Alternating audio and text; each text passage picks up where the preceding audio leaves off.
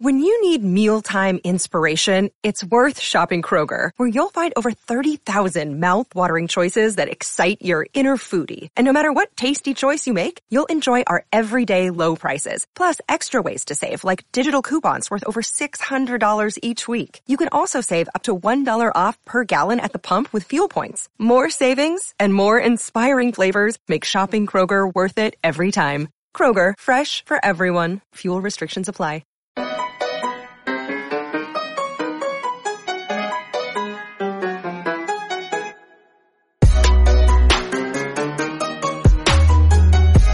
And welcome into Poke the Bear episode 55, the Johnny Boychuk episode.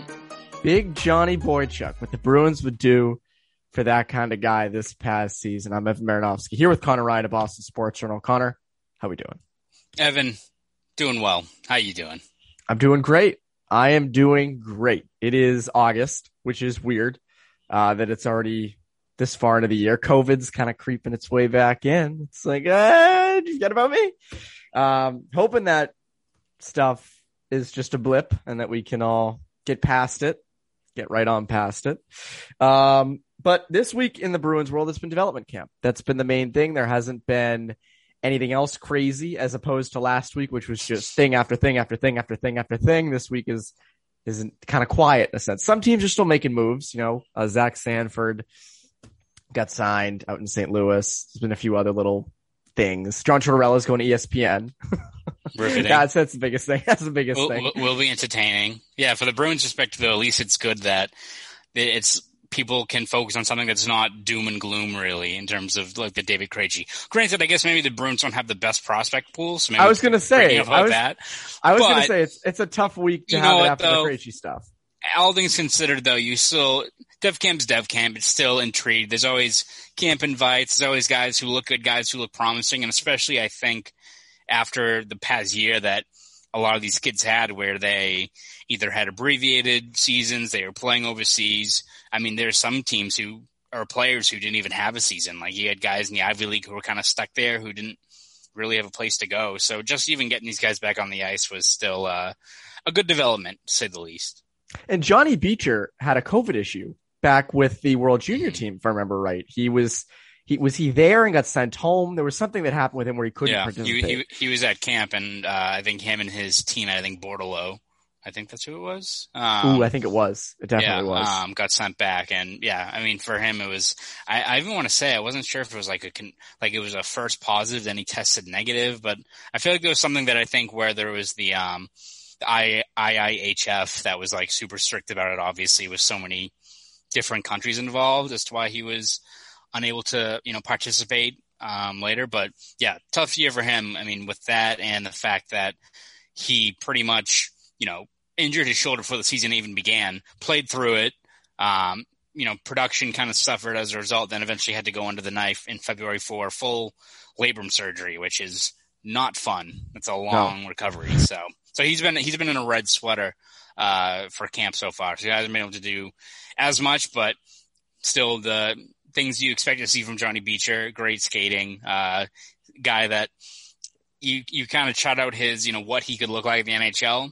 Still probably more of a bottom six guy if you look at just maybe where his potential is, unless he hits another gear offensively. But lots to like about in that role of what he could be in terms of an effective, maybe I think if he hits a higher level of his offensive ceiling, maybe you get like a Coleman kind of player. And if not, maybe like a Coleman light, like a guy who can still give you 15 goals, but in terms of his energy, what he brings, he could make an impact. But just, I think for Bruins, it's good to see him back out there and on the road to recovery and being back at Michigan with a team that is stacked. I mean, he could. That seems ridiculous. He could pile on points anyway, just being on, in the top six or the middle six, even with the way that team's looking. So, should be a big year for him, kind of, reset his status as one of their top prospects and hopefully kind of bounce back in a big way. Yeah, it's funny. You mentioned the doom and gloom aspect, and you mentioned Johnny Beecher as well, being probably their most highly touted center in the prospect pool. He's a former first round pick. You mentioned the doom and gloom, and hearing that the top centerman in the prospect pool on a team that's going to need prospects up the middle soon, hearing that he's probably going to be, project as a bottom 6 guy is not the most encouraging thing in the world. Now he's very fast. And as you said, still has a lot of room to develop, recovering from injuries. So again, this is not a sure bet. He's not, it's not sure that he's going to be a bottom 6 center, but that's how he projects. That's at least kind of how he projects right now. One area, because I know we want to hit on surprises of Dev Camp, some good things of Dev Camp. We'll get to kind of the pressure aspect of things later on a guy who has been in many development camps, was not in it this year, but has been in many. But a nice surprise of this development camp was Mason Lohrei. It was the first time that he had been on the ice really with the Bruins because he got drafted in the middle of the pandemic. He was a 3rd round pick, correct? Last year, or was he second? I want to say second. He was okay, second. But their first pick of the draft. Yes. Second round pick from last year, 6'4", huge left shot defenseman. What did you see out of him this week? Yeah, he's definitely a very intriguing player. I think that's probably the biggest, takeaway if you ask evaluators what you like about him. He's still a guy that has a lot to work on, and you're going to see him make that next step up in his development going over to Ohio State. I think it's a lot to be excited about the production he put forward last year as an offensive defenseman in the USHL.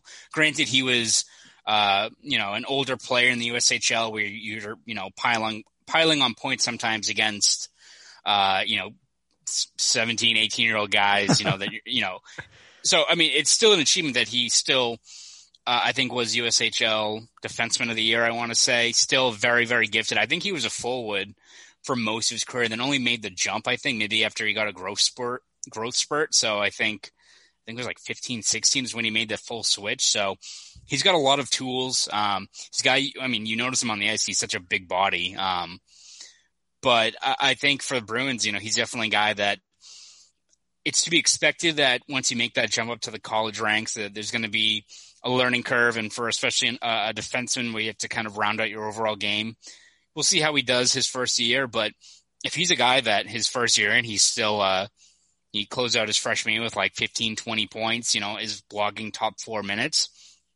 I think you have to be encouraged if you're a Bruins fan of getting some, good news in terms of a guy that you can shot out there. It's kind of, I think, like Swayman, where, I think he was in the USHL the year the Bruins drafted him, made the jump up to college, and, sometimes it's always a coin flip, right? Where with goalies of how they do going up to the college ranks. And I think you saw with him, it was a pleasant surprise of like, oh wow, this guy's pretty good in college until you get to his final year. You're like, this guy's unconscious right now. This guy's bailing out his team. So again, it's to be expected that guys hit a wall a little bit their first year in college. But if Lohrei, who's a bit of an older player anyway, can kind of take that next step in college. And again, it's tough to chart out what exactly he is in the, in the college rank or in the NHL in terms of charting out his career. But if he's a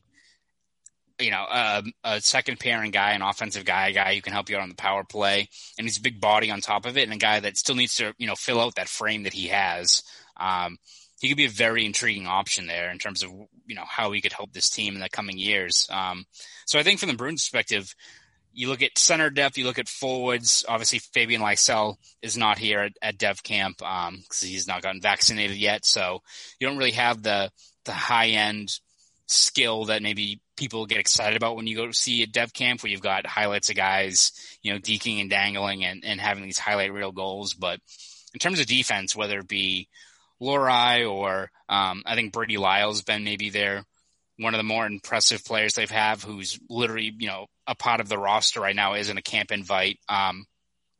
There's at least some, encouragement in terms of how that decor looks in terms of guys beyond the usual suspects, right? Beyond the Zaboros and Vakanainens. I think you're seeing these other defensemen who are kind of rising through the ranks that could, I don't think they're going to be pushing for a job in short order, but could be on the way soon. And I wouldn't discount Lyle. I mean, Lyle's an older player too. Big body, right shot, offensively gifted despite being a bigger guy. If the Bruins go into camp and it's, just Connor Clifton at, the third pairing right shot spot, Lyle could either be vying for a depth role on this team, or maybe he could be pushing Clifton too. I mean, he's a guy that has really kind of sold the opportunity that's been given to him. So I could see him being, out of everyone at Dev Camp, a guy who could make a legitimate push by the start of training camp for sure. Yeah, that was what I was just going to ask you if you thought Lyle could kind of make that jump to the NHL level. Had a good season in Providence last year. Very good. Yeah, very good. On offensively, aside from Beecher, who else has looked good to you on offense? Yeah, in terms of guys drafted by the team, I would say Trevor Kuntar, who was drafted last year, played at BC as a freshman. Didn't really know what to talk about that. It wasn't too bad for him though. If he's, as long as he's helping out the Bruins, I guess that's a good thing, right? No one's perfect. That's true. Taking BC. Unfortunate. But you look at just how he fit in on that team, obviously in more of a complementary role on that BC team that had a lot of legit players and still, I think had, I want to say, 10 goals maybe, or maybe it was 10 points, but still for a freshman in a minimal role, made an impact. Should be either vying for more consistent minutes, maybe top 6 spot this upcoming year. So he's a good player who plays a little bit of bite, is skilled around the net. I think a lot of his goals last year for BC were a lot of tips, rebounds, net front goals. So 6 goals, 10 points. Yeah, there you go. So encouraging to see that from a freshman who's not afraid to kind of get into the muck of it down low at that age, especially. So he's a guy that's encouraging to watch. And then in terms of other offensively gifted guys, I think you have to look a little bit beyond the drafted guys. Curtis Hall, I think, is a guy who could be due for a big bounce back year after kind of having a lost season. Couldn't go to Yale because of COVID, got injured, I think, 1 game into his Providence career. So he's a guy that should bounce back. But in terms of guys standing out in camp right now, I look at, camp invites. You've got Mark McLaughlin, another BC guy from Billerica, I want to say. He's looked good.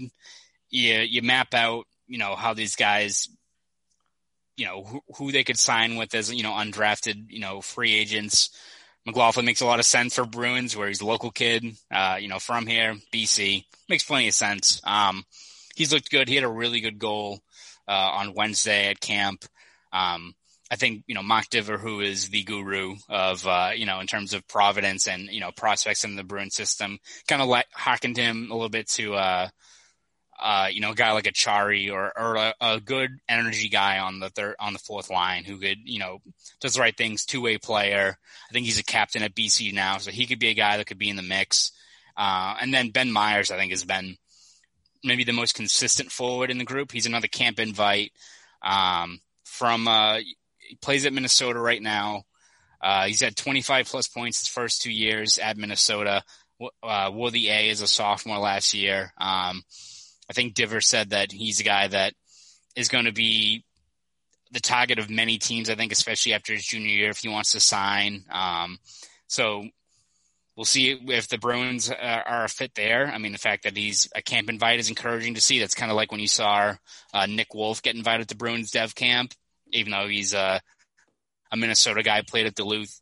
You could kind of see that connection there. And what do you know, the Bruins signed Nick Wolf later on in his career after he's done at Duluth. So Myers not really I think he's like 5'10", 5'11", but energy guy, but good hands, good finisher on the net. So he could be another guy that they could target as an undrafted free agent. So those guys have stood out. Again, we kind of harken it back to, it's not sometimes always the most encouraging thing when the camp invites are the most, impressive in forwards of the group so far. But I still, when you look at, I think, Hall and Beecher and, a few of these other guys, Kuntar, who should be in a better role this year, BC, you've got a lot of guys that maybe don't have the highest ceilings, but all should be primed for either bounce back years or, improved numbers as, let's say, a sophomore going into a bigger role. So again, Bruins may not have the deepest farm system, but we could have 4 or 5 guys that could have, breakthrough or really impressive years, whether it be in the AHL or in the college ranks, that a year from now we could be looking at it. And again, they're not all of a sudden going to have a top 10 farm system, but we could have a few more guys on the way that could be either pushing for a role next year, or you're a lot more encouraged of their progression and where you could kind of map out their career in the next couple of seasons. How's Brett Harrison looked? Because that was a guy, obviously he's the highest pick out of this past draft for the Bruins that isn't Fabian Lysell. And Lysell obviously isn't there. And I know Harrison was someone that a lot of people said was a good value pick in that third round. What have you seen out of him? Yeah, I think a lot of the 2021 draft guys a little bit step behind maybe the guys who've been at camp before. Harrison, though, you notice that he's got pretty good size for where he is at his age. I think he's 6'2", maybe like 190, I want to say right now. So he's obviously still got to fill out his frame a little bit, but he's another guy that you kind of look at where he could be 4 or 5 years down the road and be impressed with where he is. I mean, the numbers he put together, up in Canada, the production he put forward before COVID kind of messed up his whole timeline. He's a guy that kind of like Kuntar a little bit in terms of where you map out how he could play at the next level, where could be in and around the net, knocking guys around. So again, you're not seeing too much yet of the 21 players, but Harrison's definitely a guy. I think you see him in person, you can see the appeal and how he fares against guys around his age group, and I think he should be poised for a big year. Going back up to Canada this upcoming season and kind of see what the next steps are for him. But he's definitely, obviously, Lysell far and away is the guy that is the headliner of that draft class. I mean, he could make the argument he's a number 1 or number 2 prospect in the system right now, just based on potential. But Harrison could be more than a point per game guy next year, and all of a sudden elevate his game into being a highly regarded prospect in the system too. So they've definitely got more options in the system that, again, should be hopefully putting together some really strong seasons with a hopefully normal year. Let's hope. You'd say Fabian Lysell is a pretty safe bet to be a top prospect, wouldn't you say? Or to be an NHL player? I would say that, yeah. But there's one bet that's actually safer than that, right? Oh, yeah. You've heard of this bet before, haven't you? It's called Bet Online, I think. Evan, you are correct. It's so Bet listen Online. Up, guys. Listen up. It's an exciting time of the year around the sports world. The Red Sox are playing. Not very good, but they're playing. Patriots training camp is here, and soon the Bruins and Celtics will be back. Even if you haven't made it back to Fenway just yet, you can still be in on the action at Bet Online. No matter how the schedules change or the players that play, Bet Online is going the extra mile to make sure you get in on every game this season with the fastest updated odds in the industry. There are always more options to wager than anywhere online, and we even have an exclusive promo code for our loyal listeners. So go to Bet Online and enter promo code CLNS50, that's CLNS50, for a 50% welcome bonus on your first deposit. You heard me. A 50% welcome bonus on your first deposit. Evan, you're not going to believe this, man. What? People are saying that no one beats that. No. I think they're right, though. That's the crazy thing. They're right. Nobody they does are right. That. No one beats that. So, guys, what are you waiting for? Head to BetOnline today and take advantage of all the great bonuses, offers, and contests available right now. Again, enter promo code CLNS50, that's CLNS50, for a 50% welcome bonus on your first deposit. BetOnline, your online sportsbook experts. Go there now. Okay, so we mentioned earlier that we would get to a prospect who has a lot of pressure on them, or the prospects have the most, but I really can only think of one, and he's not really a prospect anymore, and that's Jack Studnicka. Because this feels like a make or break year for Studnicka. I feel like we said this last year too, but this year really is because Krejci's gone. There's openings. There's going to be movement down the middle. We said before Krejci even left that if Krejci did leave, what would the lineup look like? And then Krejci did leave, and we're saying, what's the lineup going to look like?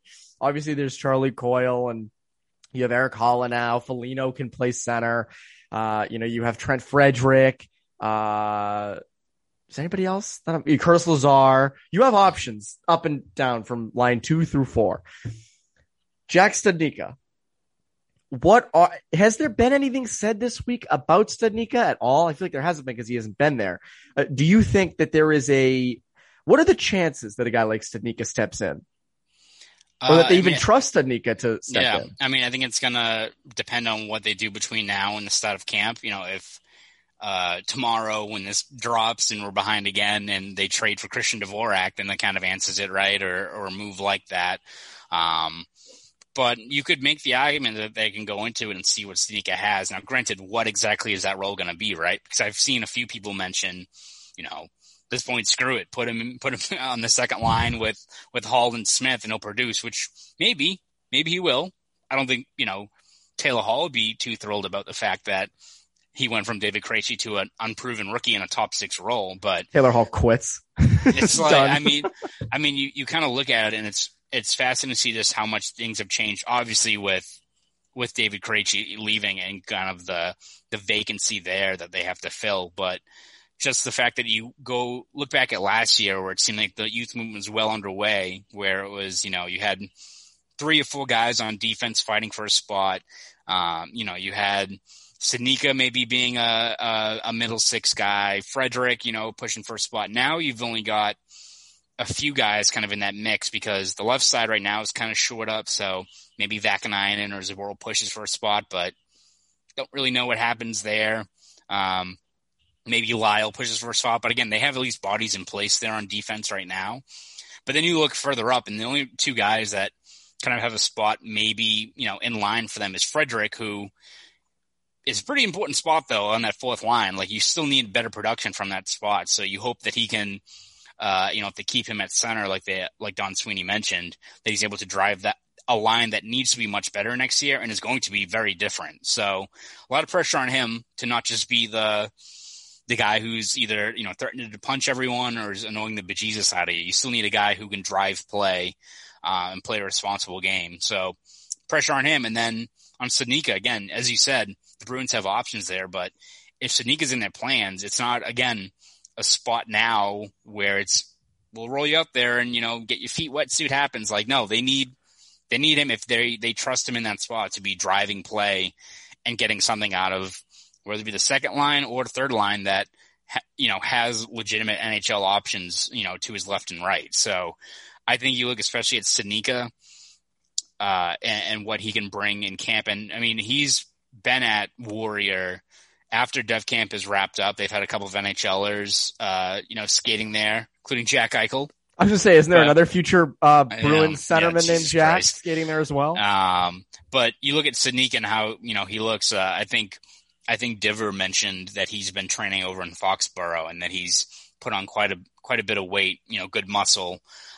He looks it from the limited reps we've kind of seen him at Warrior, which is encouraging because that's, I think, one of the biggest keys for him is just, being able to fight inside. He's never shown a hesitancy to, get into grade A ice and fight for the puck and take some punishment along the way, but it's a lot easier to do that when also you have 10, 15 pounds of muscle tacked on. The guys can't just simply push you out of the way. So, it's tough to chart out what exactly the Bruins are looking, obviously they'll take any production they can. I don't know if they're placing all their bets on Studnicka stepping into a 2C, 3C role this year, but if he looks great in camp and he's pushing Coyle or he's pushing Eric Howla or Foligno, it's a good problem to have. And I think you're in a better spot overall if, we get to midway through the year and he's penciled in at center and he's driving play. That's a better problem than, a better scenario than either having to panic and trade for a 2C this off season or going into next year. And, we get to January and Coyle's a 2C and Howla's 3C and, Studnicka's on the outside looking in, failing to really, carve out a legitimate role. So for the Bruins, I think they're going to give him every opportunity, Studnicka, to fight for a spot there in camp. But it would be a good break for the Bruins, to say the least, if he shows kind of the promise that he put forward the last couple of years. Because I think he can be a talented player in the league. He just has to put it all together and hopefully be given a little bit of leeway to, roll with the punches and deal with kind of the bumps in the road that come with his development. If we get to a spot where they open the year and Studnicka is on the 4th line playing 9 minutes a night and, isn't able to make much of an impact, then I don't really know what you're expecting out of him, right? Let's give him a look at 3C and give him a 2-3 game sample size and see what you get from that group, because you need to, it's kind of like DeBrusque, right? If DeBrusque is here next year, I don't want him on right wing. I don't want him, put him at, if you want to get something out of him, put him in at left wing where he's comfortable and see what you got. Like, there's no need to kind of, knock him all over the lineup. And the same thing I think applies to Studnicka.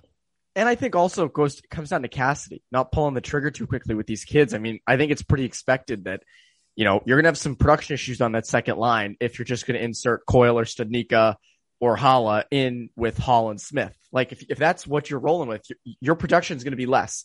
And I think Bruce Cassidy has to realize that you can't just switch lines a bunch mid-game and expect something to come of it. You might get some short-term gains out of it, but I don't think it's anything big. I don't think you're going to strike gold in the middle of the second period in the middle of a game against, Philadelphia in October. Yeah. I don't know if they play Philadelphia in October, but it's even more tempting this year, especially with Cassidy, where you've got at least more depth and more fallback options that are veteran players. It's not like all right, do we put in like Trent Frederick or do we put in like Studnicka? It's like, all right, you've got, let's say DeBrusque is still there and you're sorting through in the third line. You've got DeBrusque and, Haula and Foligno and Coyle and all these other guys. Like, you've got legitimate options there that are more appealing than going into the barrel of, Providence players or younger players in the system to roll in that spot. You've got depth now, which is a good thing, but also could make it tougher if a guy like Studnicka stumbles out of the gate. And you mentioned it. If you put Studnicka on the fourth line, he plays 9 minutes a night, is irrelevant and doesn't do anything, you're plummeting his trade value. He has trade value right now, and maybe not what it was a year or two ago, but he does have trade value. And you can't rule that out. You can't rule out a Studnicka trade down the road. So building up his value by, keeping him in spots where he's comfortable, like center, like the second or third line, like putting him with good wingers, not the worst idea in the world. I don't hate that. Again, you do have to see what you have in these kids a little bit, a little bit. And I don't think putting Studnicka with two legit, let's say Studnicka's on the third line with Foligno and Haula, right? You go with those, or DeBrusque and Foligno, or some kind of mishmash of those guys. That's not the worst thing in the world. Those are NHL players. Those are, it's kind of established guys. Give it a shot there. Again, last year, Studnicka fell off the face of the earth after, time in the top six. So it's going to be up to Bruce Cassidy and sort of the whole crew down there to let him kind of get in a spot where he's comfortable in, at least to keep his trade value up. At the very least, keep the trade value up. I think that's kind of the motto with everything. Remember last year I said I was like, oh, Jake DeBrusk's gonna lead the Bruins in goals this year. He's gonna have such a bounce back year. This year I'm making no predictions out of me. I don't care if we do a predictions episode. I'm not saying a damn word because I'm just gonna jinx someone and my predictions are gonna be wrong. Bury my own grave instead, Evan. Yes. Just have me rattle off 10 predictions that are all gonna be wrong. Yes, I think we both had. We might have both said this, that Studnicka was going to cement himself in the top six. He was going to be the top six right winger. You should make one prediction that they get Jack Eichel. So when you're right, we can just cut the video and put it and paste it everywhere. Yes. Well, I hope Jack Eichel trade rumors continue forever to the Bruins because the trade proposals are the best. That's my favorite thing. Every trade proposal is better than the last, so to speak. But anyways, that is Poke the Bear episode 55. Connor, before you go, what can the people look forward to over at BSJ? Yeah, we're going to obviously keep on breaking down more of dev camp, more prospects. If we're able to get maybe a guy, if Don Sweeney talks, I'm sure there'll be a lot more discussions beyond just rookies and development and stuff like that. There's probably a few more pressing things that'll be discussed. So if that's the case, we'll have all that covered over at BSJ. So subscribe over at BostonSportsJournal.com. If you want to follow me on Twitter, you can do that at ConnorRyan_93. Go do all that. That's Connor Ryan, Evan Marinofsky. You Poke the Bear listeners. Have a great rest every day.